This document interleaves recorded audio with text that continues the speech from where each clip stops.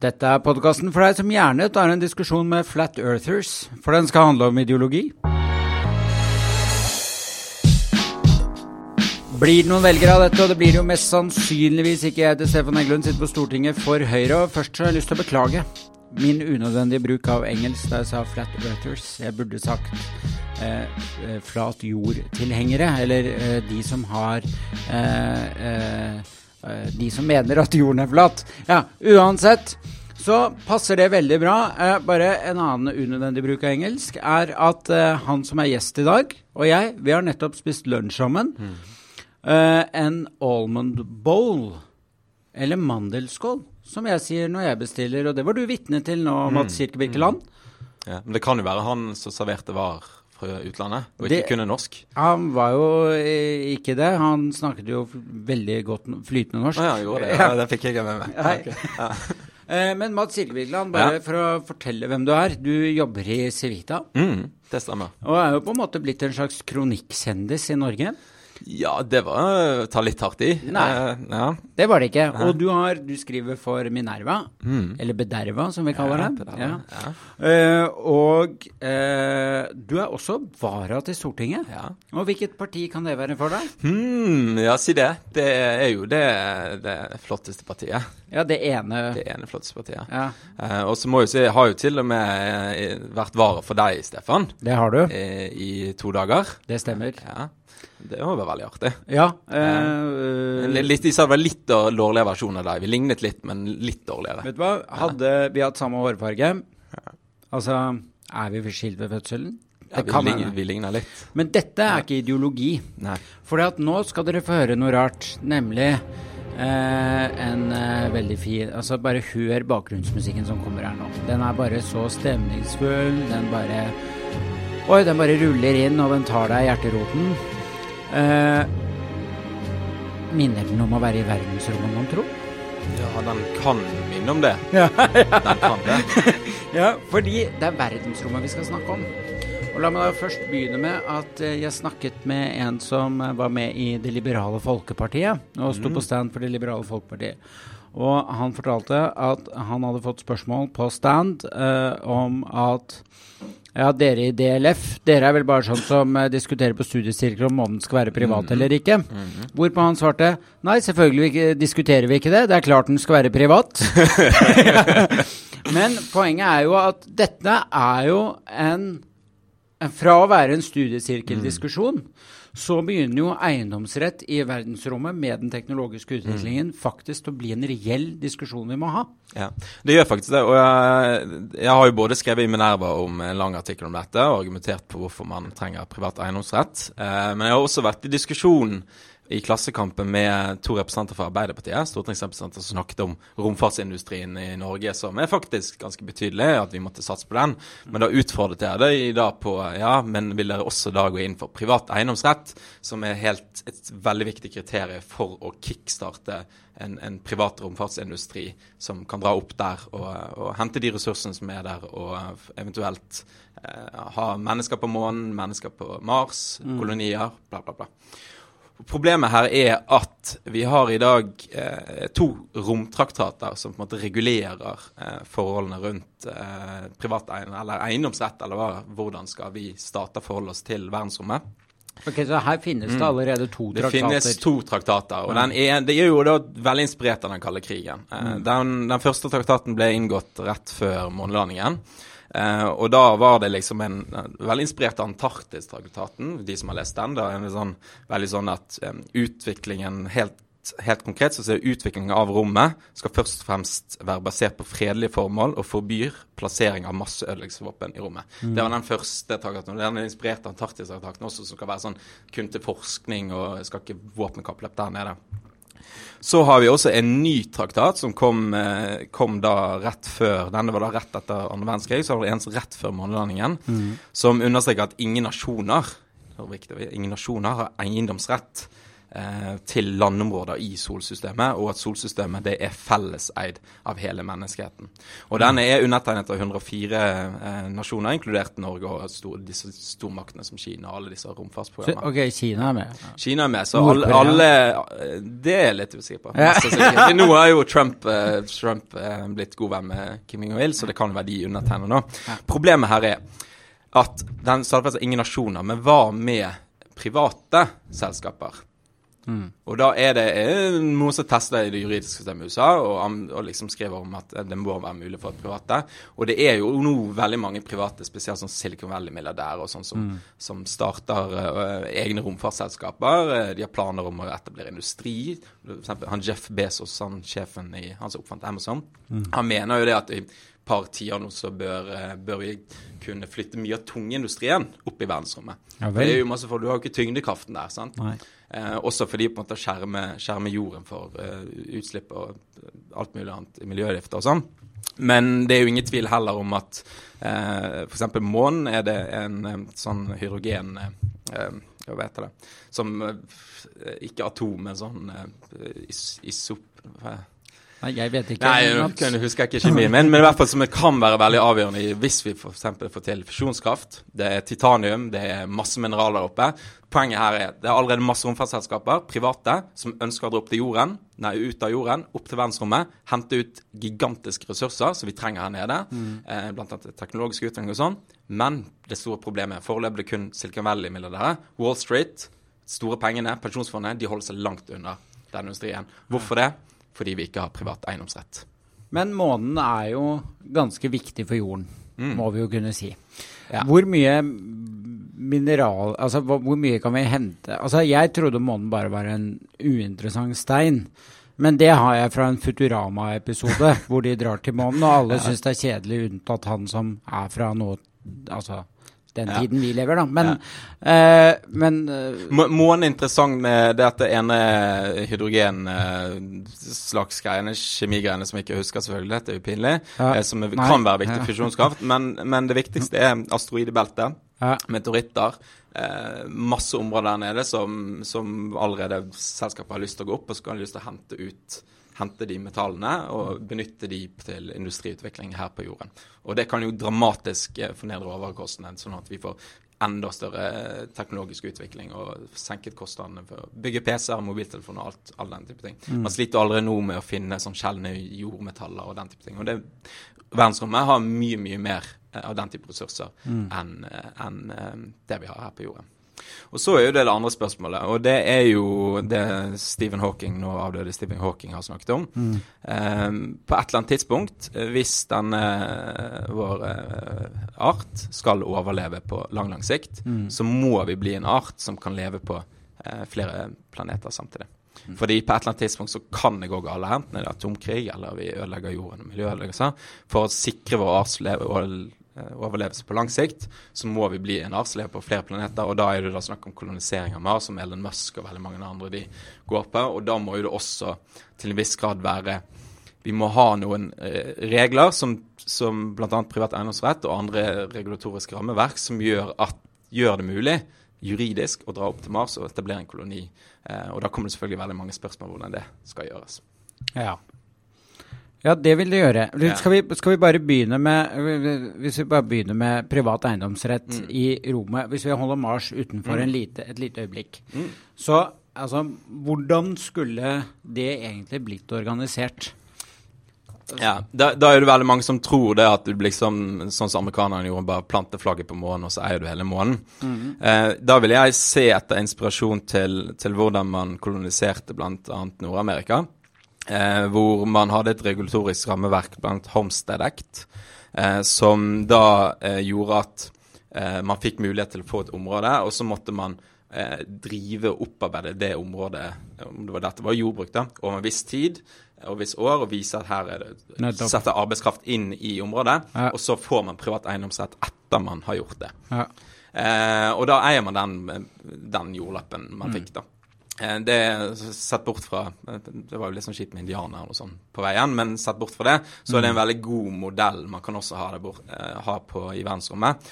Altså at hvis et privat selskap går på å finne en meteoritt, det er masse gull der, eller sølv, eller platinum, eller hva det nå skal være, de er der over en livstid, og de henter ut ressurser og støtter det, så kan de da sende en søknad på premisser om at vi var her først, når vi kan vise at vi utvikle den ressursen, og da må det være et i FN eller på en eller annen måte, gjør at stadfester at da har dette private selskapet eller denne privatpersonen eiendomsrett over de ressursene som er der. Og da kan ingen andre komme og bare ta de ressursene. Nei, og det er ikke sant? Og det er det du ser for deg som den mest optimale løsningen også for verdensrommet. Ja. Men hvor mye, ikke sant? Hva slags reguleringer skal du ha da? For eksempel hvis du skulle hente ut noe fra månen. Som sagt så er det, altså månen, at den er der den er ganske viktig for hvordan havene våre, altså alt mulig. Selvfølgelig. Og det må jo være, hvis det er innen FN-systemet, vi har jo allerede konvensjoner som regulerer for eksempel ressurser i internasjonalt farvann. Det er jo også felleseid for hele menneskeheten. Men der er det jo i teorien fritt tilgjengelig for hvem som helst kan hente ut de ressursene. Jeg kan ikke det helt i detalj da. Men det går jo an å tenke seg at FN regulerer på dette på en eller annen måte, og de kan også tenke at FN skattlegger det, og henter inn skatteinntekter, for det er jo til viss grad rart hvis et land skulle få de inntektene. Også, for da kan det være i tråd med de allerede eksisterende romtraktaten, man sier at dette er hele menneskehetens sin eiendom. Men når kommer det til å bli konflikt om dette? Altså ikke når det, eller når og om.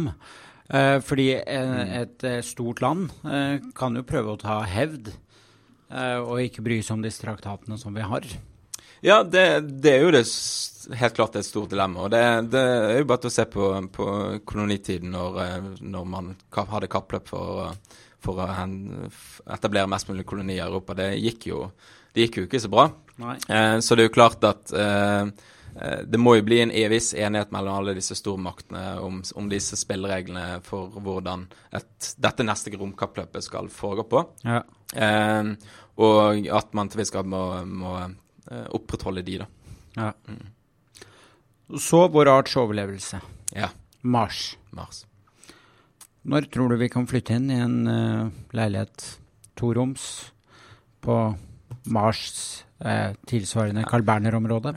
Så sånne romfartsentusiaster som meg, det første man må lære seg er jo at man må ha veldig, veldig mye tålmodighet, for det har vært snakket om både landing på månen igjen, både Bush og Obama alle skulle lande på månen, og det har også vært masse planer om at vi skal på Mars innen 2020, 2025, 2030, masse datoer.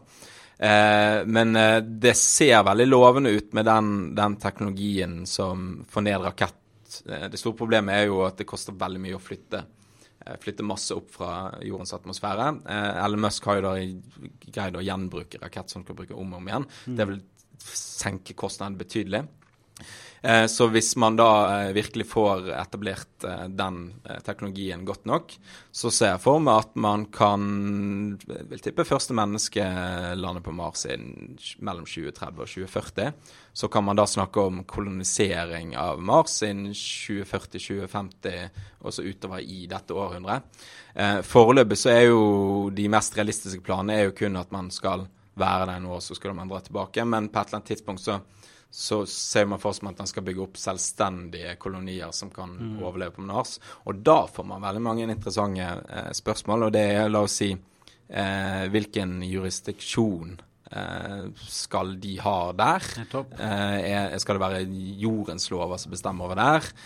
De har jo klassisk eksempel i Nord-Amerika som brøt de fra England. Det er jo veldig mange science fiction-forfattere som har det som scenario, at man har etablert kolonijord på Mars, og så bryter Mars ut, så blir det en slags selvstendighetskrig og den type ting. Det kan være hvis noen blir født på Mars, mennesker blir født, hvilke land skal de tilhøre? Skal de tilhøre egen jurisdiksjon? Og ikke minst, hva slags type samfunn skal man ha på Mars? For det er ikke sikkert vårt liberaldemokrati er den beste samfunnsmodellen for å overleve på Mars. Det kan tenkes at det andre samfunnsmodeller. Ja, for jeg tenker, du nevnte jo science fiction-forfattere. Når jeg tenker på kolonisering av andre planeter, så ligger ikke ordet dystopi så veldig langt unna. Nei.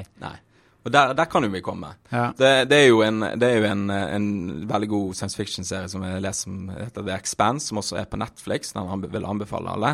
Og der har jo Mars utviklet seg til et selvstendig fra jord, men der har det utviklet seg nesten litt sånn fascistisk retning. For du må ha det er hardt miljø, det er solstråling, det er UV-stråling, det må mye til for å overleve der. Og da kan man kanskje tenke seg at det er en diktatur slags, som det er internt i bedrifter, er det en form for diktatur, det er jo ikke demokrati internt i bedrifter, som kan fungere der. Og så er det store spørsmålet hvis de da begynner å tukle med ting som vi ikke liker, om det er nazi-ideologi eller genteknologi og ting som kan være veldig viktig for å overleve på Mars. La oss si man genredigerer mennesker i fremtiden for å tåle utstråling bedre og tåle å leve der oppe. Gjennom genredigering som bryter alle våre bioteknologiske lover. Ja. Skal vi da gå inn og gjøre noe med det? Har vi et forpliktelse for jorden for å gjøre noe med det? Eller skal vi la et fremtidig Mars-samfunn utvikle seg i tråd med sin egen utvikling og uavhengighet? Hva synes du? Jeg er til dels enig i Stephen Hawking at en grunn til at det er veldig viktig å satse på romfart, er at det er en forsikringspremie for Mars overlevelse, og jeg ser på en måte det som en av de store driverne for menneskeheten, er å hele tiden gå videre utover og finne ut av ting og etablere seg. Nå har vi etablert oss på alle kontinenter på jorden. Det er fortsatt litt under vann vi ikke helt vet på dyp vann. Men at vi må ut i verdensrommet, at det er en forsikring mot at om det er atomkrig eller hva noe skal gjøre, og eventuelt videre da utover til sikt på lang sikt, så må menneskehetene ut i verdensrommet hvis vi skal overleve som art. Men hva slags samfunn vil du? Altså, nå har du vært inne på en rekke problemstillinger knyttet til liberalt demokrati på Mars.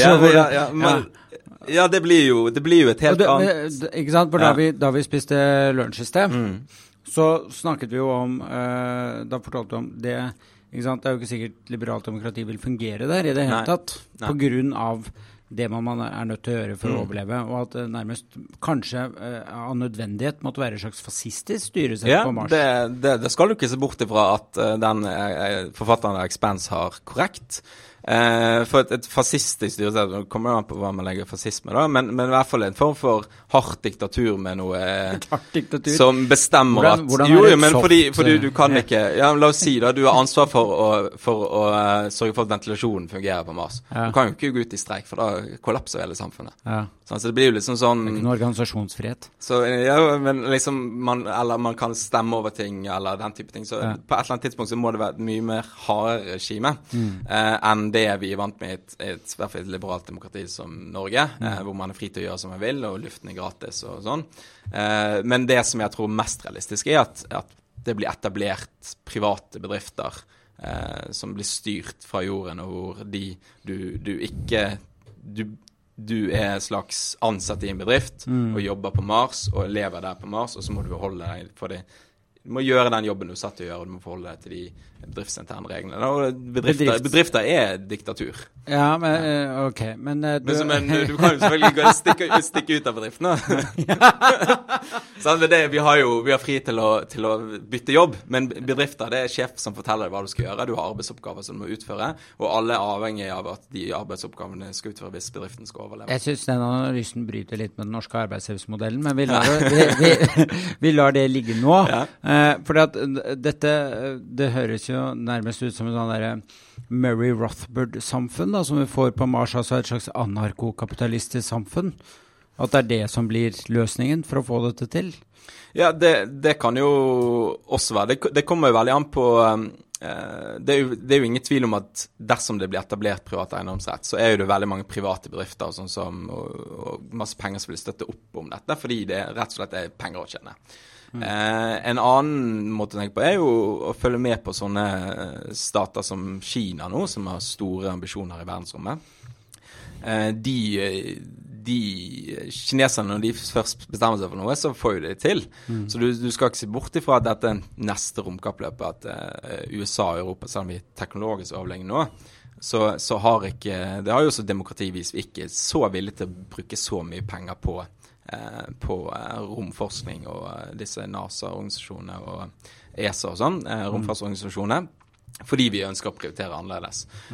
Mens hvis kineserne da finner det for seg at det er vi som skal etablere koloni på Mars, så kan det godt være at de får det til i mye større grad enn det vi gjør. Så det er ikke sikkert du får den type kapitalistisk, kjempe-uberliberale kapitalistiske samfunnet heller.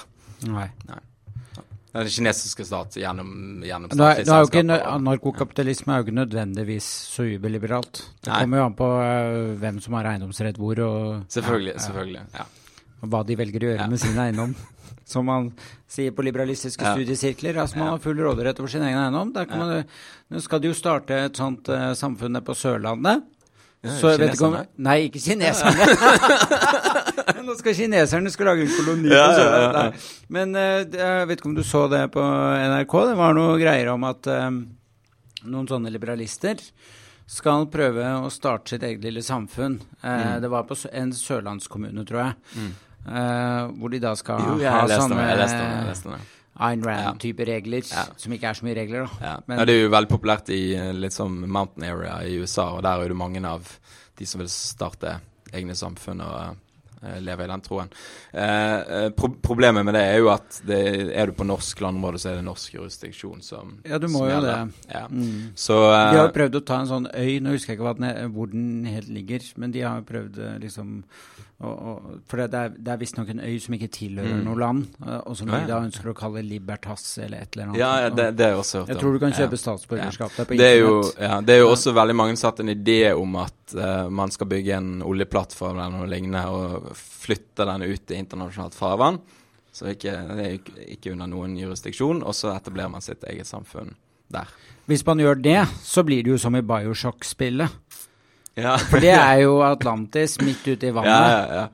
Der går det jo veldig galt med genteknologien. Jeg synes Bioshock var så skummelt. Jeg tør ikke å spille det som Det er veldig skummelt. Men uansett, mener du, altså... Det betyr, så det vi ser det som kanskje noen, la oss kalle dem med litt outrerte meninger, på jorden prøver å få til nå, det kan vi da se bedrifter prøve å få til i verdensrommet. Ja, for eksempel. Bedrifter eller organisasjoner eller ulike typer. Og det er jo mange scenarier som kan utfolde seg her, men det viktigste tror jeg er jo at det man har sett i senere tid er jo at romkappløpet fikk jo enorme teknologiske datamaskin og LED-lys, insulinpøv, vannfiltre, masse teknologier som kom ut av det romkappløpet som eksisterte på den tiden. Men det var jo som konsekvens av en kald krig og en stormaktsrivalisering. Og etter den tiden så har det blitt mindre og mindre investert og mindre ambisjoner på vegne av menneskeheten i verdensrommet. Og jeg ønsker et nytt romkappløp, for jeg tror det er helt nødvendig, også for det egenverdi vi må finne ut hva som er der oppe, finnes det liv der oppe, alle den type spørsmål da. Men for å kickstarte ny romfartsteknologi, hva heter det? Konkurranse eller kappløp, så må vi få etablert regler for hvordan kan man forvalte de ressursene der oppe, og hvordan kan man gi insentiver til bedrifter eller nasjoner eller organisasjoner, hvem det skal være, for å gå ut og hente de ressursene. Men hva hvis vi finner liv da? Altså, i vårt solsystem så vil det jo ikke være intelligent liv, men plutselig så er vi utenfor vårt solsystem. Jeg holdt på å si bare for å leke litt med tanken. Vi finner intelligent liv på en annen planet utenfor vårt solsystem. De har masse ressurser vi trenger. Hvordan tror du vi håndterer den situasjonen? Jeg tror det kommer veldig an på hvor mye mer intelligent de er enn oss. Det er jo ikke sikkert, det kan hende... Ja, for hvis det er worst case scenario da, så er jo de omtrent like teknologisk avansert som oss, og da kan det bli problemer. For da blir det en slags rivalisering. Men det kan jo tenkes at det finnes intelligent liv som er på et så høyere sivilisasjonsnivå enn det menneskene er, og de ser på oss at driver de liksom kriger om landområdene på jorden, og har ikke de ett har de ikke skaffet en felles stat på jorden over menneskeheten ennå, er det så avansert å drive flyktninger, og dette er jo backwater, dette er jo kjempeteknologisk underlegent. Da kan det tenkes at det kan være fordel for oss fordi de kan gi oss teknologi og prøve å hjelpe oss, for eksempel, eller de kan se at her på jorden var det fint å bo. Her var det atmosfære som var bra, og masse ressurser. Kanskje vi skal overta denne. Så det kommer jo helt an på hva vi møter da. Ja. Så, men jeg mener det er veldig mange som har snakket om, er jo at jorden er jo, og det livet som eksistert her, er jo utviklet fra ganske tidlig i solsystemet. Så enten så er det mest sannsynlig så er vi relativt avanserte, sammenlignet med andre steder i verdensrommet. Eller så er jo... Det er en konsensus siden... Ikke en konsensus, det er veldig mange som argumenterer for at den biologiske evolusjonen som har foregått her på jorden, har foregått ganske hurtig, ganske raskt. I hvert fall de siste millioner år, med pattedyr og den type ting. Og at enten så er vi relativt avanserte, eller så er det veldig mange andre intelligent liv som har blitt skapt, men som ikke har greid det som vi prøver på å gå til flere planeter, at vi rett og slett har ødelagt oss selv på et eller annet tidspunkt. Eller det er naturkatastrofer som har gjort, sånn som med dinosaurene, som har gjort at store deler av det biologiske mangfoldet har dødd ut, og den type ting. Ja. Det blir spennende. Det blir veldig spennende. Ja. Den som lever får se. Altså, jeg ble jo nesten litt bekymret når du sa at du tror vi har første person på Mars mellom 2030 og 2040. Jeg trodde det var lenger frem i tiden enn det.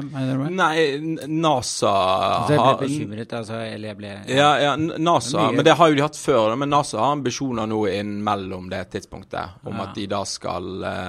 Fordi vi har jo vært på Mars i mange, mange tiår allerede, men riktig nok med roboter. Ja da. Og der er jo også den robotteknologien gjør jo også, det er jo mange spek på at det ikke nødvendigvis mennesker... Poenget er jo så at landet mennesker på Mars, det kan vi nesten få til, men det koster veldig, veldig mye penger. Men det man snakker om, det er mye mer effektivt å sende roboter opp der og klargjøre kolonien og bygge ting for oss, og så kan mennesker komme etterpå, når robotteknologien er blitt mer og mer, og ikke minst hvis man snakker om artificial intelligence, så er det veldig mange som snakker om, vet du hva, vi må bygge noen droner, og så bare sende ut i verdensrommet, og så har de artificial intelligence, og så gir vi det en kommando, og så bare reiser det rundt og ser hva de finner, liksom, og rapporterer tilbake. Så jeg tror nok heller det at vi kommer til å sende roboter opp foran oss for å klargjøre ting og finne ut av ting, hva som er farlig, og så kommer menneskene til å komme etterpå. Og du ser jo allerede de som har liksom meldt seg opp på disse Mars One og alle de her, det er jo veldig, veldig, veldig mange mennesker som har lyst til som er gale nok til å ha lyst til å gå opp på Mars, selv om det er utrygt og selv om det men bare fordi de har lyst til det, liksom. Å være en av de menneskene som bosetter seg på Mars, da. Selv om det er risikabelt, og selv om de kanskje aldri kommer tilbake igjen. Og det er jo, så lenge det er NASA og den type organisasjoner, så vil jo de hindre det gjennom lovverk og regler og sånn, men hvis man får etablert private eiendomsrett, og det finnes gale nok folk som Elon Musk, som har sagt at han vil dø på Mars, samme hva det vil, så må han i mitt hode få lov til å reise opp på Mars og lov å dø der, og prøve å etablere en koloni der, Mats, veldig interessant. Tusen hjertelig takk for at du kom. For at vi kom. Og må bare spørre, tror du det ble noe velger av dette? Det her tror jeg faktisk ble masse velger for. Så hvis du ønsker privat eiendomsrett, så må du stemme Høyre. I verdensrommet, da. Både i verdensrommet og på jorden. Tusen takk skal du ha. Ha det bra. Ha det bra.